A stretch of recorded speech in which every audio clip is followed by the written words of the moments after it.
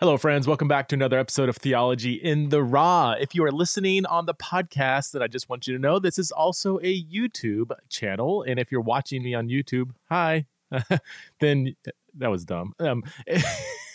If you're watching on YouTube and you're like, oh, I'd really just love to listen to this and not look at you, then you can go to my podcast, Theology in the Raw, and check it out. If you want to support the show, go to the show notes. You can check it out. You can go to patreon.com/Theology in the Raw. Support the show for as little as $5 a month to keep the show going. And if it's impacted you in any way, would appreciate your support. I have on the show today a good friend of mine, Don Pape. Don and I go back to 2011 when in a flurry of events, I ended up co-writing a book with Francis Chan called Erasing Hell. Some of you remember that book, and maybe that's how you first came across my name. Well, Don was the publisher of that book. In fact, Don is the guy who several years before that found some relatively unknown pastor in Simi Valley named Francis Chan and said, I think this guy has a voice that needs to be heard. And he signed Francis to a book deal to write a book called Crazy Love. Probably many of you have read it. Don is the master Yoda of Christian publishing. He has worked for several different publishing houses. He's been a literary agent. He's starting kind of a new thing called Pape Commons. You can check it out. I believe it's papecommons.com, but the link is in the show notes. And Don, I love Don because he's so honest.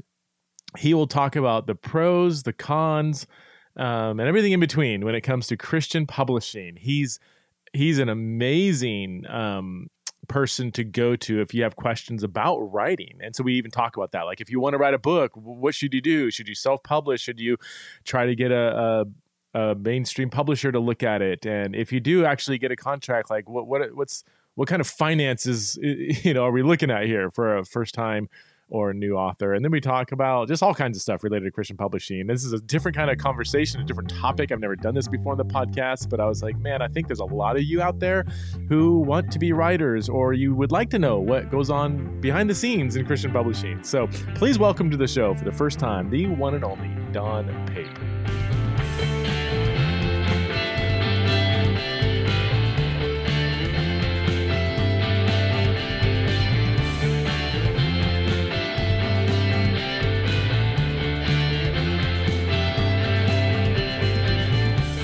All right, I'm here with my, I could say my long-term friend, Don Pape. Don and I, we met way back in 2011 when...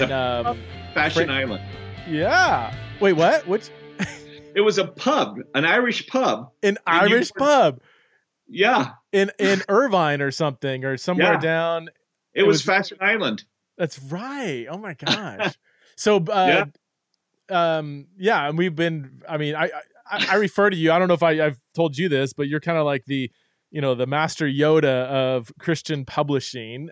You've got a long journey. You've been an agent. You work for several different Christian publishers. So, why don't we start there? Why don't you tell us why you got into publishing and give a few minute summary of the last 25 plus years or more, about your journey in Christian publishing. And then I want to get into some of the nitty gritty about what that looks like and what you kind of hope it could look like if you had if you had your finger on the button, so to speak. So give us a little snapshot of your journey. Well, really, I started out some 36 years ago. Actually, I was on InterVarsity staff in Canada, and at the time, InterVarsity Press actually had a publisher and a warehouse in Toronto, and we could make extra money. I worked on high school staff with InterVarsity, and you could make extra money going up to the warehouse, picking, packing, and shipping boxes. So, getting orders out the door. And that I caught the bug.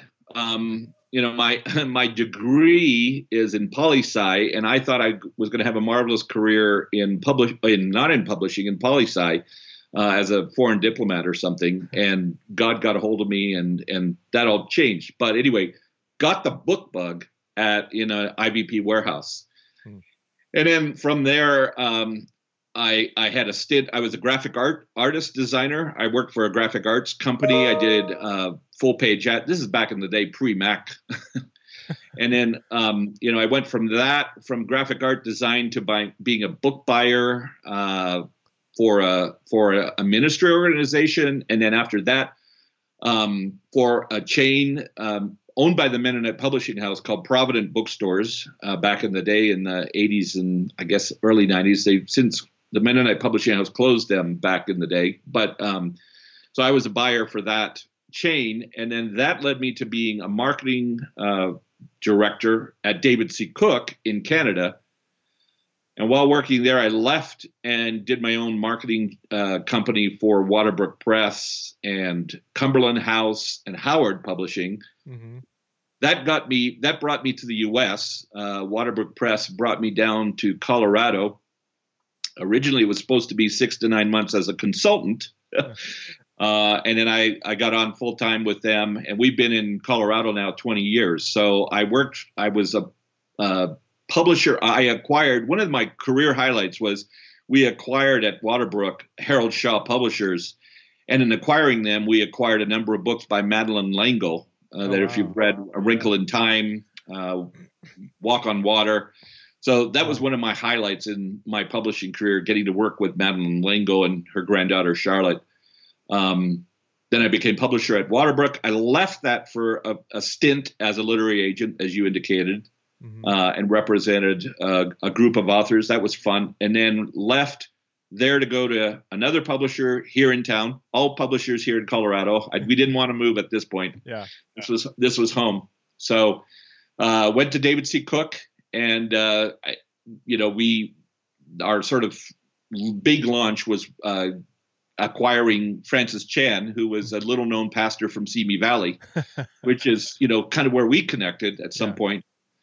Launched that. And then from David C. Cook, I went over to a smaller imprint, Navigators, Nav Press. So Nav Press is the publishing arm of the Navigators ministry, and was there for about 6.5 years. And then I left. I resigned that position this past fall.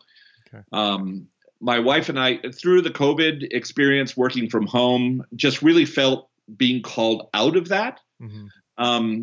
And so January 4, we launched Pape Commons, which is a literary agency. It's a gathering of voices. I'm calling it's a literary agency with a difference. It's community over commodity. Okay. I really want to work on, whilst I'm a literary agent and brokering, manuscripts, I also want to really build community. I think writing is a lonely existence. Yeah. I think for Christian writers, it's even lonelier. And then I just want to build community and really, Preston, to help Christian writers get out of what I'm calling the evangelical bubble.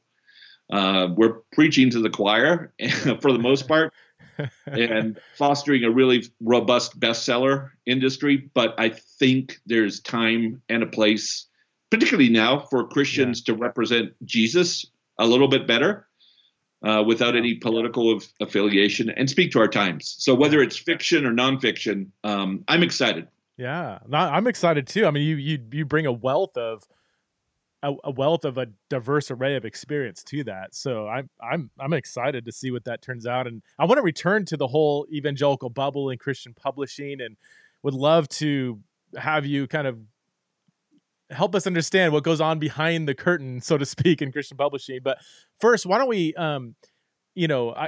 let's talk about just what does it mean to become a writer? Or specifically, like, I know a lot of people in this audience listening maybe are writers or aspiring writers. Like, what's your kind of big picture advice when somebody comes to you and says, "Hey, Don, I think I want to write a book. How do I do that? Like, where do I go from there?" What's your response to that question? I'm sure you've gotten that a lot over the years. Well, I'll do an on-air plug. Read George Saunders' book, A Swim in a Pond in the Rain. That's a great resource. Okay. He's a master class writer, prof on writing. So that's a start. Donald Moss, if you're a fiction writer. Okay. I mean, I'll cut to the chase. Just write really well. There's a lot of crap out there. Mm-hmm. And I jokingly tell authors, I'm all about fine wine. And what I mean by that is there's a lot of Kool-Aid out there, instant stuff. You pour a little water and a little flavor and you get, orange Kool-Aid or strawberry Kool-Aid. There's nothing like a beautiful bouquet on a Merlot, right? Or a Chateauneuf du Pape. I have no money gained from saying that. But so, I just encourage writers to hone their craft. And what I mean by that is sometimes, it might mean taking a BFA course or degree or an MFA. It might mean, 42 rejections and then finally the good one. It might mean just really writing, what Anne Lamott calls bad, what are they, first drafts. So I see a lot of poor writing out there. Yeah. Christians and non-Christians alike. So I'm not picking on just a Christian, but I think we get away with Christians writing poorly. And I feel like we should have a higher standard. Yeah. Why is that? I mean, I from somebody who's slowly learned the craft of writing, it's taken me many years. I didn't aspire to be a writer till 15 years ago. So it's time. I've been playing catch up on the back end of what it even means to be a good writer, and I still in no way consider myself a good writer. I'm okay, I think, but I've learned to appreciate. Wow, when I read a good writer, like I'm reading The Road by Cormac, forgot his last name. Anyway, super creative. I just got done with The Great Gatsby and To Kill a Mockingbird and some of the classics. I'm like, these are beautiful, creative writers. I don't see a lot of that in the Christian world. How does that Kool-Aid get through? What is explained to help us understand the environment where so much Kool-Aid is being produced, if I could put it like that? Yeah. I mean, it's interesting because I often say some of my favorite Christian novels are written or published by non-Christian publishing houses. I think of Leif Enger's Peace Like a River, or John Dalton, Heaven Lake, and Gilead, some really beautiful writing. I jokingly said to an editor recently, if Bonhoeffer or C.S. Lewis was starting out today, they wouldn't have a hope in hell. Why is honestly, that? Why? Because probably C.S. Lewis wouldn't have an Instagram account, and Bonhoeffer's not big on Facebook, and so much I hear it over and over again is, well, your writer doesn't have a platform, and it's based on how many Facebook followers do you have, how many memes can you create, the Twitter following, and so that's become our kind of ground level judgment is, Preston, if you have 52,000 followers on Twitter and you have a great Instagram account with pretty memes, we'll get you a deal. But if you're a really good writer, man, it sucks to be you. I mean, that's being crass, but it's the challenge that's before us. And I feel like, I am being crass when I say that, but I feel like there's a time and place, and that's what I'm about, is like, I'm saying, yeah, that's all good, and it's reaching the masses, but I really want, my mentor, Dan Rich, often reminded us, you want to publish a book that's going to be long-standing, that's going to have the long tail, that 25 years from now, people are still talking. And you look at that. That's Madeleine L'Engle. It's C.S. Lewis. It is Bonhoeffer. It's Tolkien. It's, a number of those authors that you go, yeah, they've withstood the test of time. People are still talking about them and reading them. And, I'm not going to mention names, but there's a lot of Christian books out there on the market that 5 years from now, heck, 12 months from now, probably won't exist. So it is a tension. I mean, help me wrestle with this, because, Christian publishers, obviously the assumption is they want to put out good content, and each publishing house has their kind of theological boundaries and what they see as like beneficial for the kingdom of God. At the same time, it is a business.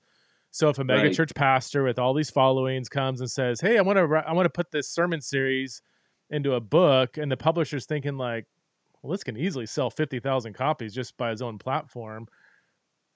Like it still is a bit like the publisher needs to pay the bill. So I used to be a little more cynical, like more idealistic, like how dare you, put out something that's fluff, like just put out good writing. But it's like, well, they still have to exist. So if nobody's going to buy it or appreciate it for 10 years, like then the people aren't going to pay the bill. So is that a live tension that you have to wrestle with? Or do you feel like I mean, that's very much the tension is, okay, because not only does the publisher have to pay the bills, but you, the author, need to pay bills. So right.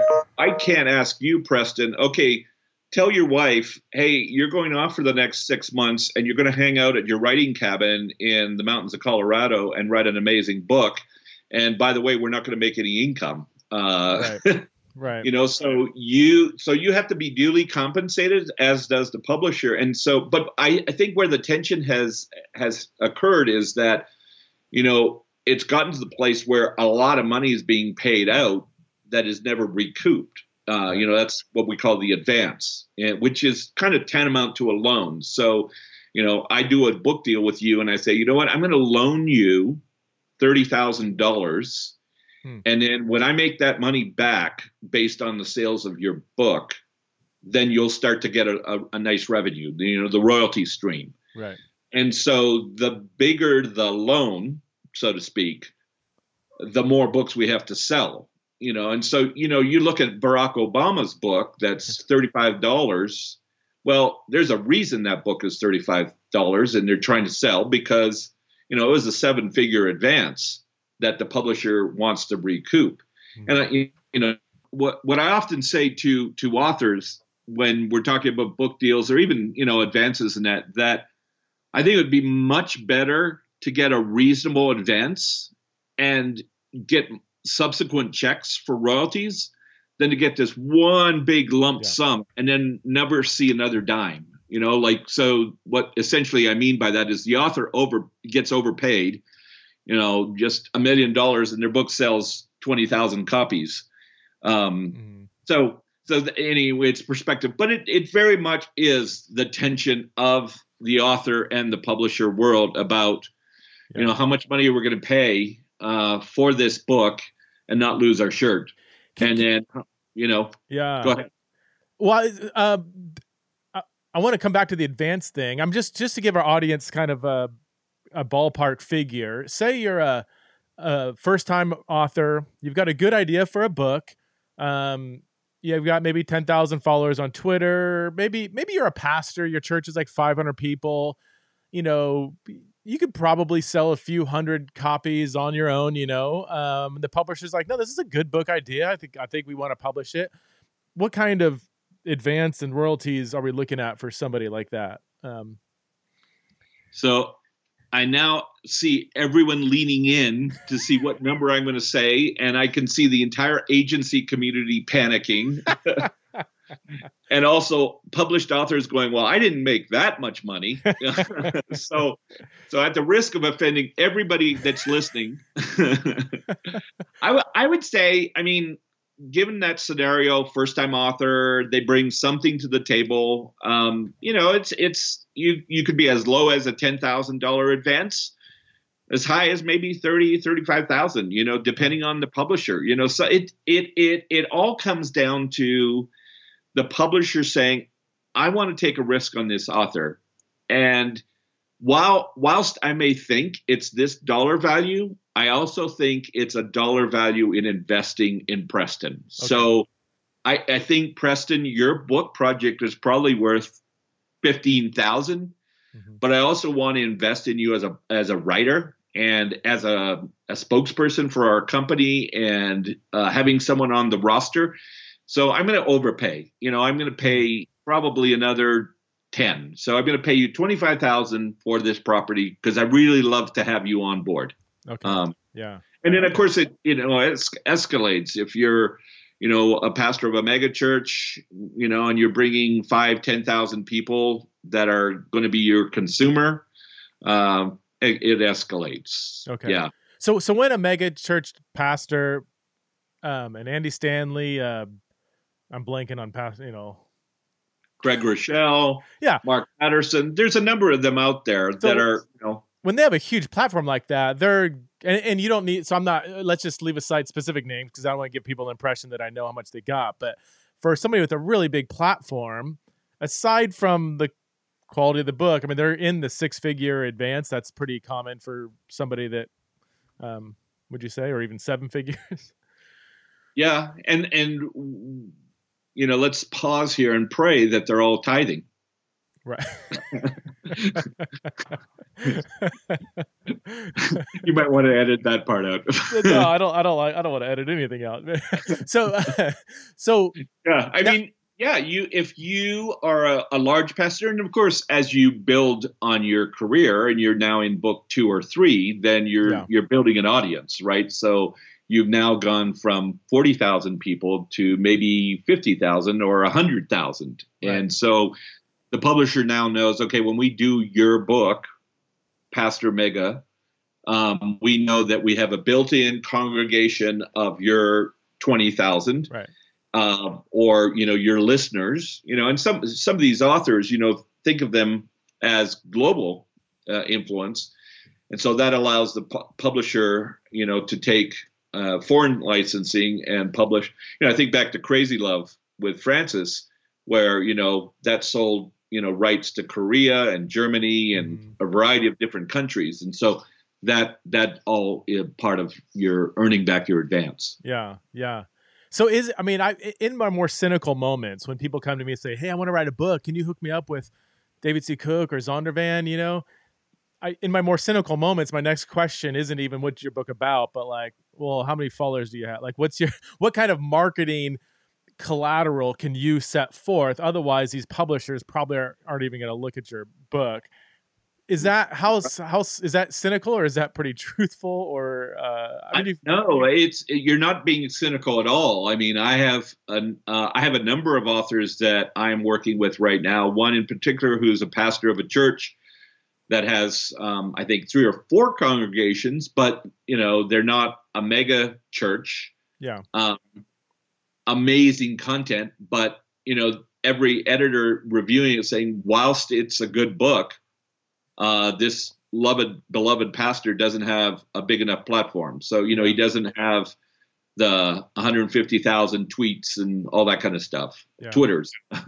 So so you're not being cynical at all. I think all the publishing houses have established these benchmarks, or even mandates, I believe, where it says, okay, editor, if you're acquiring this person, they need to bring X to the table.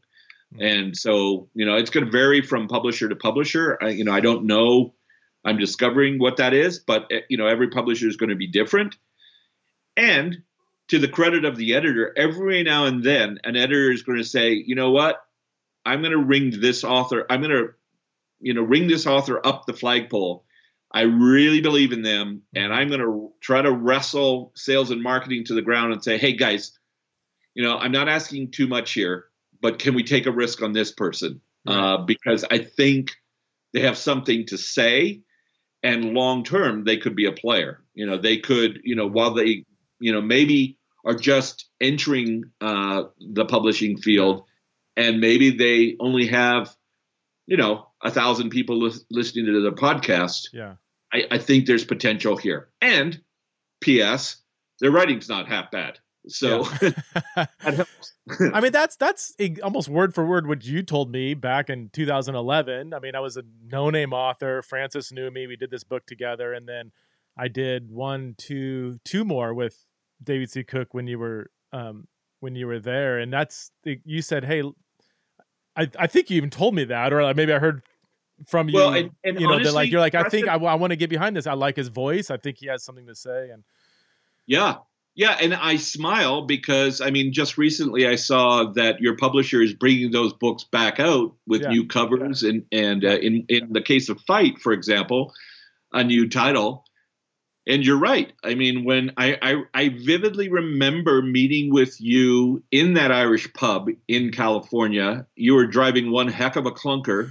And I thought, if nothing else, we need to help this guy buy some gas for this car. But But but no, I just remember meeting with you and thinking you have a fresh voice. And, like I look at the book Fight, that wasn't being talked about. Right. And it was a fresh approach to nonviolence. And, I mean, certainly, like, I think the team at Cook are very wise in bringing that book out again, Yeah. particularly our current state in America. So it's very much a dialogue or a discussion that needs to be brought to the marketplace again. So, Right. yeah. So the question I always get is what makes a book take off, So you have a new author, you're like, I think there's something here, like maybe Francis back in the day, or like, what is there a kind of a magic formula to this is a really good book, and they might not have that platform, but then all of a sudden this thing just explodes and takes off. I mean, every year there's always those books like, wow, we did not think this would just catch on. Like, is there a magic formula or some things you can sniff out or foresee, or is it just pure luck or providence, I guess we should say? Yeah, I mean, years ago I worked for Steve Rubin at Doubleday, and his line was, publishing is blind ass luck. And of course, you've got Christian listeners, so we won't say that. We'll use that word you use, providence. And it really oftentimes within the context of Christian writers, it is God's hand on a project. But, I have to say, word of mouth is still amazing. You look at, for example, Paul Young's The Shack. Yeah. That he self-published and ultimately Hachette picked up. But that was word of mouth. Wait, I remember he self-published that? He self-published that? Yeah. Wow. When it first came out, it was self-published. And I remember being in Vancouver with Bill Reimer at Regent College and him saying, you probably haven't heard of this guy, but this is an amazing read. And for example, here's what Eugene Peterson says about this book. And it was on the recommendation of Bill Reimer at Regent that I said, I got to pick this book up. And Windblown Media, I think is what it was called then. But yeah, and I think of Francis, when Crazy Love came out, he had spoken at a number of Passion events, and my son had heard him speak at a chapel at Azusa Pacific. And that's how I found out about him. Was my son Jeremy called up and said, Dad, I've just heard this amazing pastor from Simi Valley. You've got to check him out, and so there was this kind of pent up demand. Like, people had heard, like, I remember hearing him speak in January at the Staples event. Like, there's a Passion event in LA downtown, and everyone was hearing him speak. And so there was this, by the time the book came out in May, it hit, and there was this demand for it. And whilst, we were kind of in a new era with COVID and online sales and all that, it's still people talking, still a book getting a buzz. And, like, have you read The Vanishing Half, for example? Or, have you read, the new whatever, pick a new topic. Mm-hmm. And I think that's what happens is people pick up on a good book. Mm-hmm. Now, the flip side is true. People pick up on drivel as well. There's it's the masses. So, but I think, I look at in my career way back when launching Jan Karen with the Mitford series at home in Mitford. Mm-hmm. Here's a woman that had back in the day, no platform. She was 55 years old, came out of the advertising market, and she wrote this cute little story set in North Carolina. And it was word of mouth. She back in the day, again, she traveled to the bookstores and talked to people. That we're kind of restricted by that now, but authors that are willing to work hard, that's the other thing. You really have to, I think there was a day, Preston, where an author could give their manuscript to a publisher and then kind of walk away to their hermit life while the publisher brought it to market. Now the author has to do, podcasts and vlogs and Zoom calls to small groups, meeting in homes and all that. And I think the reality is you just have to recognize that. I have to do a little bit more work as an author than just write the book. Yeah. And some authors, you can name the authors. Some are, way out there in terms of their marketing skills, and others are novices. But it does involve, you talking, like I remember you speaking at a Q event. Yeah. And that, that wasn't just for the benefit of you going to an event in Denver. It was for more people, more of an audience to build around you and know this guy is talking about, nonviolence and pacifism in a fresh new way I'd not heard. So, yeah. Yeah, that's honestly, for me as a writer, that is my number one dislike or like the thing I really wrestle with. And I think Francis and I do see eye to eye on a lot of that, like the whole idea of building a platform makes me want to punch myself in the face. And yet, I always have to remind myself, do I believe that I'm writing truth in a fresh way, in a way that's going to impact people, that's going to further the kingdom in some way? And well, the answer is obviously yes, otherwise I wouldn't put thousands of hours into doing it. So Right. If I believe that this is good for humanity and the church, then shouldn't I want it to fall into the hands of as many people as possible? And the answer is yes. So that whole idea of building, it's just when I see other people try to build a platform, it just irks me, So I never even want the perception of that, Sounds like I'm virtue signaling now from my, but I mean, I really, and publishers know that about me, and they're like, "Hey, Preston, I know you don't like this, but can you maybe don't be afraid to tweet it once in a while, And so I've been trying to do more of it without looking like an idiot, I don't know. Do you have any thoughts on that? I mean, I think there's some natural ways to do it, but you're right. It doesn't come naturally to most authors. I'll never forget, Preston, Francis, he was on, I think, the cover of Outreach magazine. He was speaking at the pastors conference down in San Diego. And, as a publisher, we were all set up. We had the books stacked high and watch them fly kind of thing. And he speaks and then says, "Yeah, I'm not going to come out there and sign books." And, there's a line of like 250 pastors waiting to shake his hand and get him to sign their Crazy Love book. Yeah. And, we had to say, sorry. His motivation is right, but at the same time, it was pure.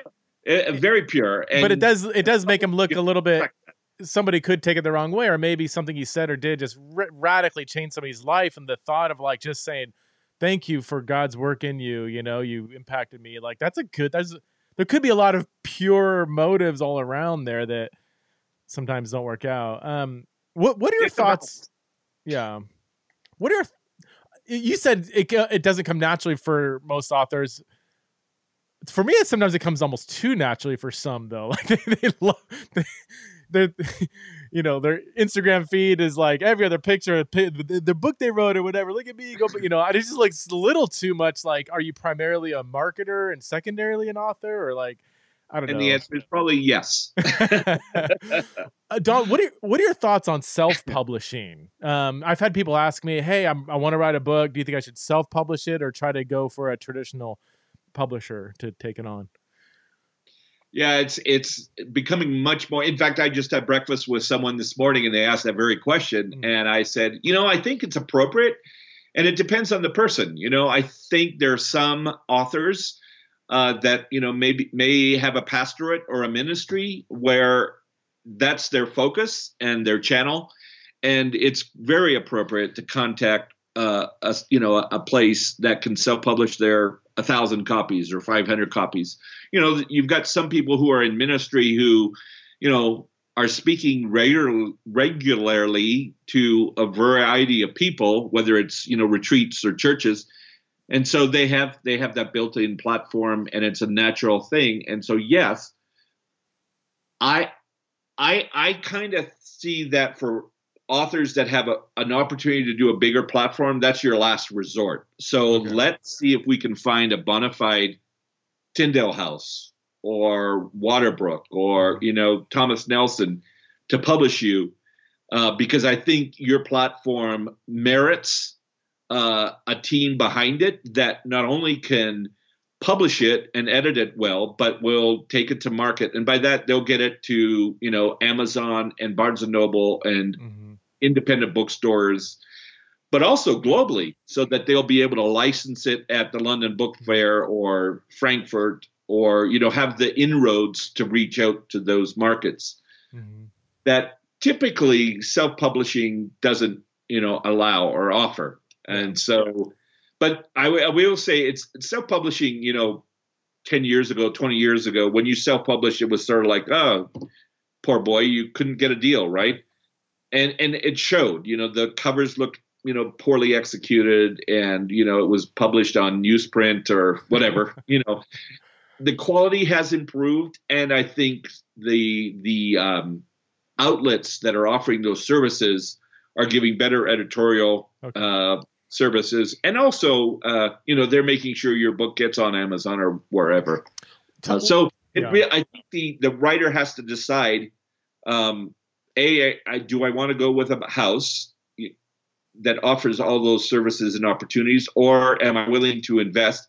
The other thing about self-publishing, I should just mention, is you have to invest upfront some money. Like, you're going to have to pay to buy your book and to buy the editorial service and design element and all that. So when you go that route, you have to say, okay, I'm willing to invest X number of dollars. What tell us about the royalty difference. Like, say you go with a traditional publisher, the book sells for $20 a pop. What's the author getting there compared to if he self-publishes it? Now, obviously, it's going to sell. Well, maybe people don't know it's obvious, but I mean, if a traditional publisher takes it on, it's going to sell, twice, 3 times the number of books, but they're also going to get a lot less on the royalty. So, what on $20 book, what does an author get traditional published? Actually, sometimes, to be honest, you may get with a traditional publisher, and truth be told, the publisher may only sell 3,000 copies, and you make 15% of, net. And so you do the math and go, man, if that's all I'm going to get, if I bought my book and sold it, I'm going to make more money, because I know I can sell 2,000. So you almost have to sit down and do a spreadsheet. And say, okay, if I do it this route through a traditional publisher, I will get this. The other thing is, how much are you willing to do? Like, you have your wife and family, so you have sort of a built-in warehouse staff that can pick, pack, and ship. Truth be told, though, nowadays you can just have it on, at Amazon, and they print on demand whatever you need when you need it. Okay. So it really is an exercise in mathematics, to be honest, and say, okay, I would get, let's say you get a 15% royalty off net from a publisher, and then I would get cost plus from printing it myself. And you can dictate, you see, like, you can say, okay, this is a $20 book that, costs me $7. Like, you just have to do the math and figure out, okay, what is reasonable for me to sell? And who do I want my audience to be global? And by that, I mean a traditional publisher versus kind of more regional, and by that, I mean more focused on your ministry and who your audience is. So it used to be like $1 a book. It was kind of the round figure that we would say an author would get.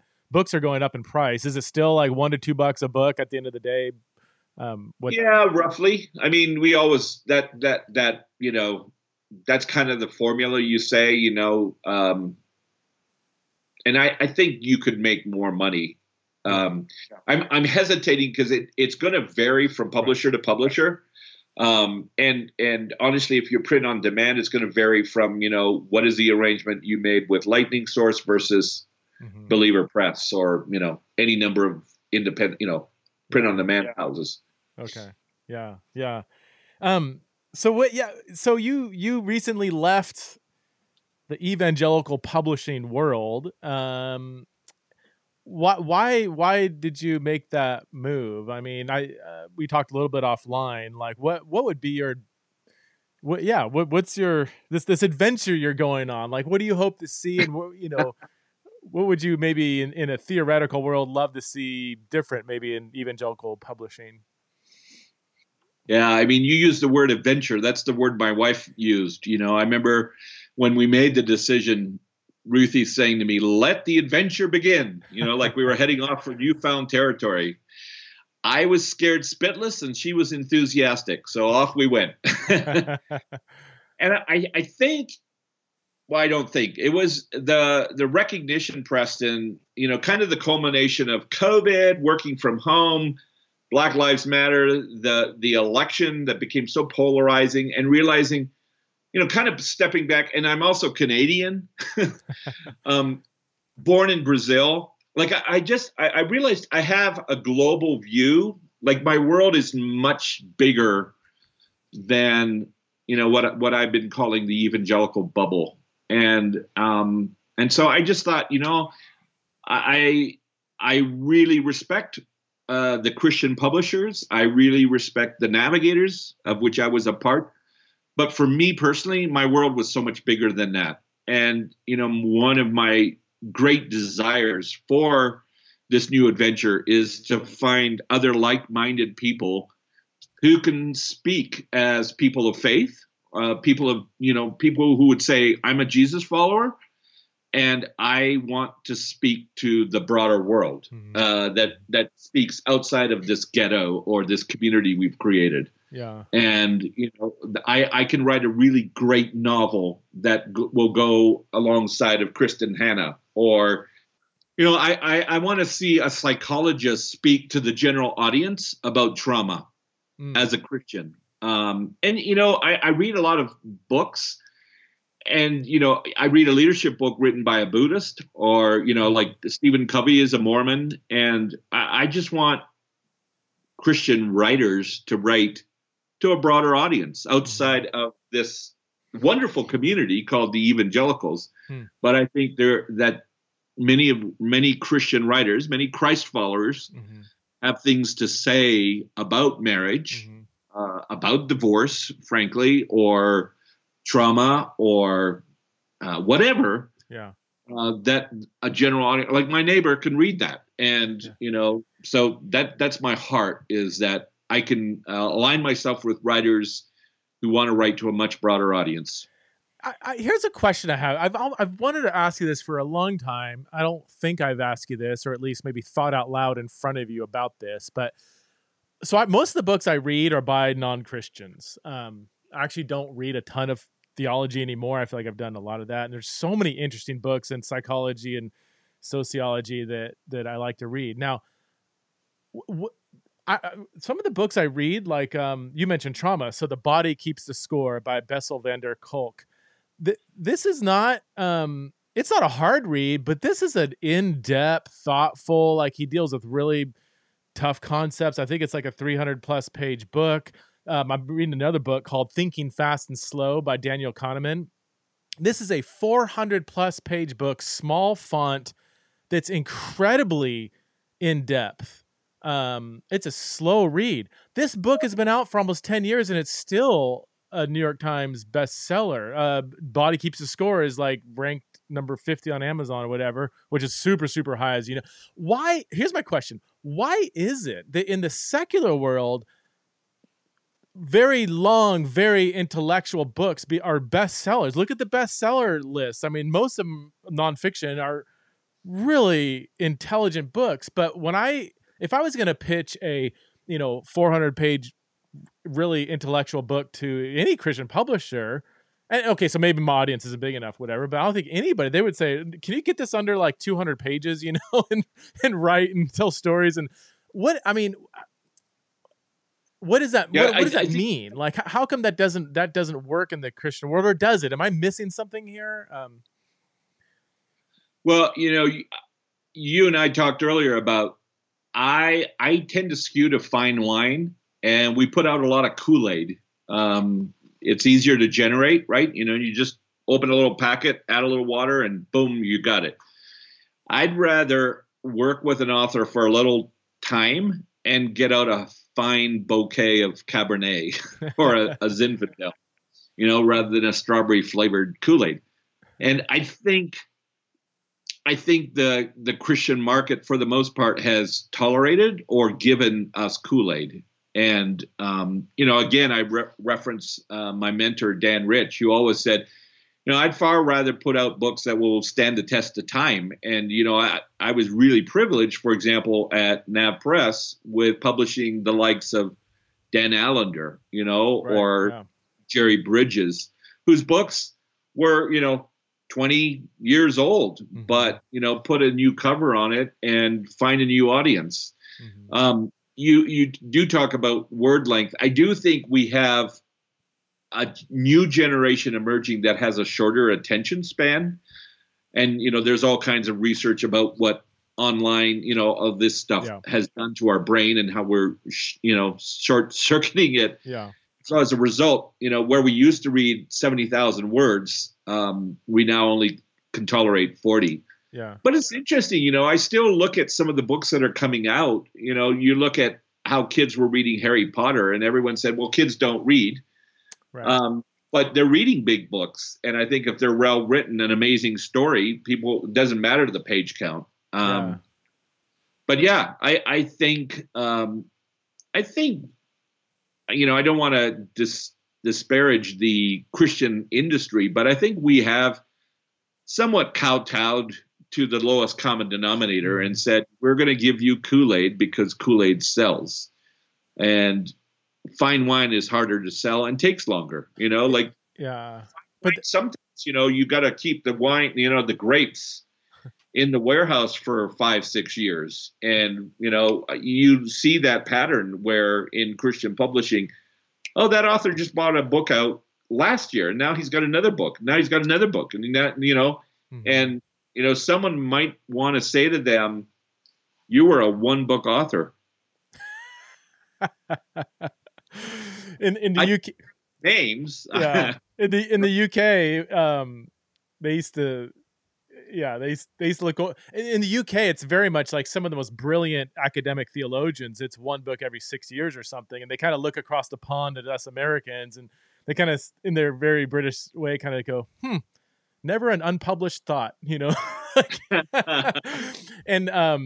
that was my PhD advisor, Simon Gathercole. That was his one parting piece of advice: is Preston, don't over publish. And I don't know if I've actually taken it. I've probably written too many books. I mean, looking back, even Francis said, I don't want to write a book until I'm 40 years old. Like what, until I have some lived experience, like what am I going to, should I even write a book? And it was, when he was 40, when he wrote Crazy Love, but, well, it goes back to the tension we talked about earlier about publishers wanting to make money. And so if your book takes off, the publisher is immediately going to turn around and say, what else can you write for us? Yeah. And that is the tension. And, it takes a brave publisher to say, hey, let's sit back and not generate another book. Let's wait, for the grapes to ferment and bring out a book in 5 years rather than 5 months. So, but it definitely is the tension. It's that wire. I still, my wishful thinking maybe is, again, going back to my point about these big in-depth books that are New York Times bestsellers in the secular world.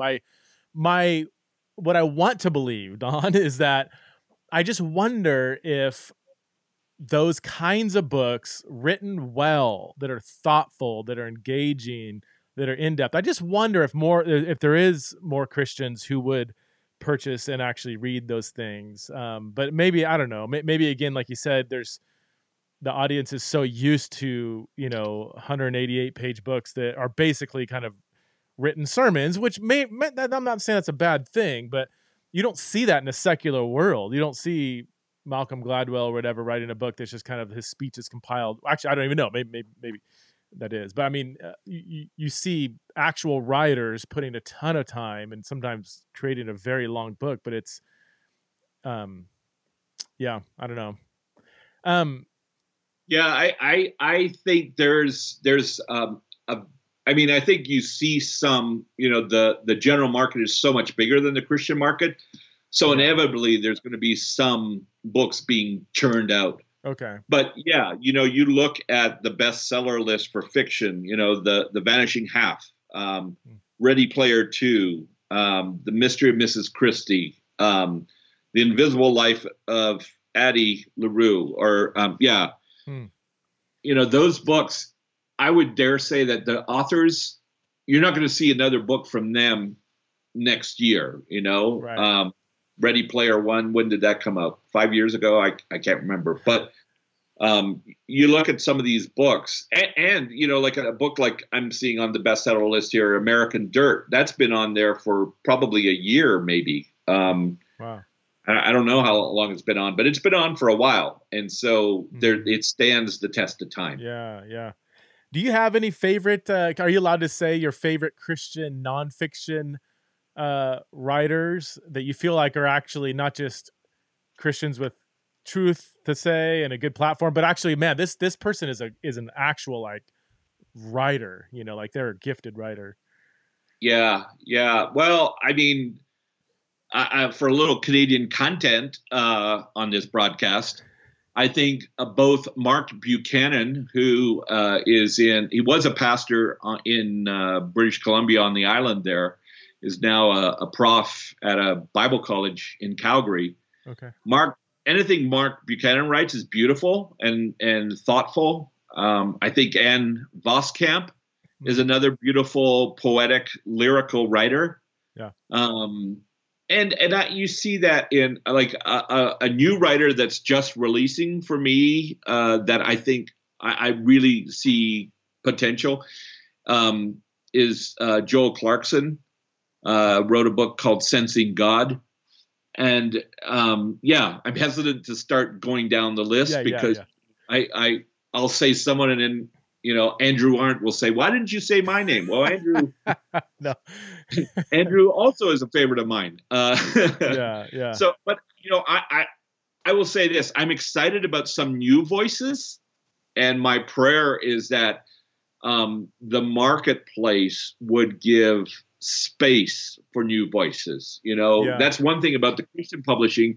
And again, I won't say names, but the Christian publishers, you go to the list and you go, okay, it's that person again or that person again. Yeah. And rarely do you see, some new names populating that. And I would just love to see, opportunity for, the Andrew Arndts and Daniel Grothys of the world to get that opportunity to find their niche or their audience in amongst the Gary Thomases and Max Lucados of the world. Right.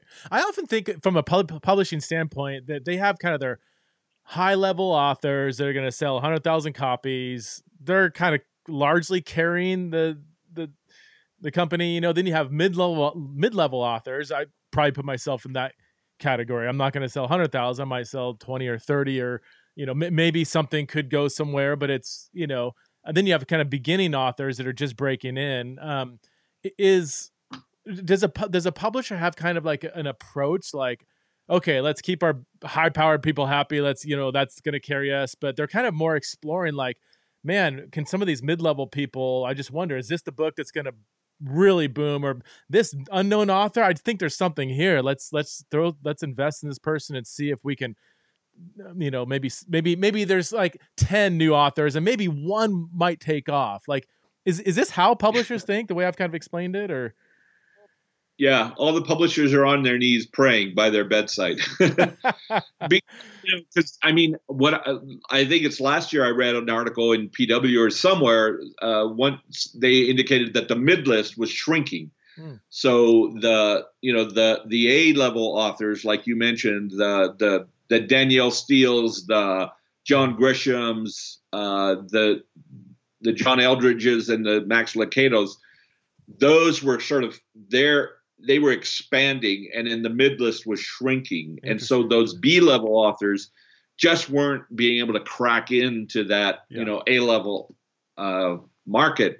And, with the demise of, particularly Christian brick and mortar, you don't have what that word is, the discoverability people. So, it's either word of mouth or trusting Amazon or a website to say, okay, you need to read about this guy kind of thing. Yeah. And so that's where, your smiley face on Instagram or Facebook pictured with your book is really important, because when you realize 65% of consumers are finding you here and not in a bookstore, in Coeur d'Alene, Idaho, that is the challenge, So But my hope is that publishers will give, space for mid-listers, with the desire or the hope that, as you indicated, one of these 10 has the potential to be an A-lister.